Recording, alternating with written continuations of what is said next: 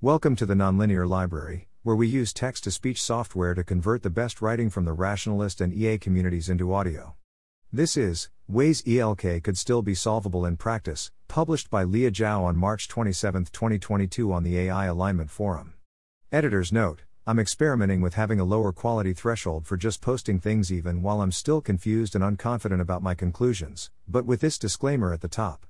This post is a follow-up to my earlier post. If ELK is impossible in generality, how could we solve it in practice? Two main ways I can think of.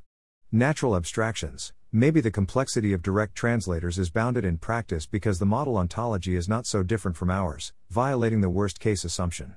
Science being easy. Maybe there isn't any hard ceiling to how good you can get at doing science, and it's not actually that much more expensive, so it is actually feasible to just scale science up. For the first one, I feel like there are both reasons for and against it being potentially true. The main argument for, especially in the context of LLMs, is that human abstractions are baked into language, and so there's a good chance LLMs also learn this abstraction. I used to be a lot more optimistic that this is true, but since then I've changed my mind on this. For one, in the limit, natural abstractions are definitely not optimal. The optimal thing in the limit is to simulate all the air molecules or something like that. So we know that even if natural abstractions holds true at some point, it must eventually stop being optimal, and the abstractions get more and more weird past that point. Then the question becomes not just whether or not there even exists a sweet spot where natural abstractions holds, but also whether it overlaps with the kinds of models that are dangerous and might kill us. I still think this is plausible but kind of iffy. I think this is worth looking into empirically, but I'm very cautious about not reading too much into the results, because even if we see increasingly natural abstractions as size increases, it could still start going down again before our models are sufficiently powerful.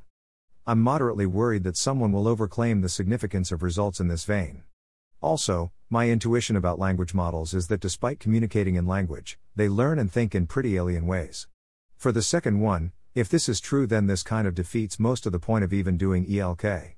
If you can just scale up the science doing, then ELK becomes just an optimization the same way that reward modeling is just an optimization of asking humans every single time you need a reward.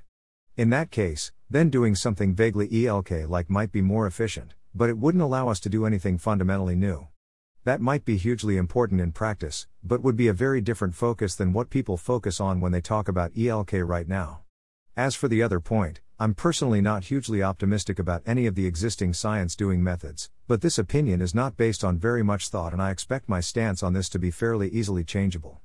I think this is a useful thing for me to spend some more time thinking about at some point. Thanks for listening.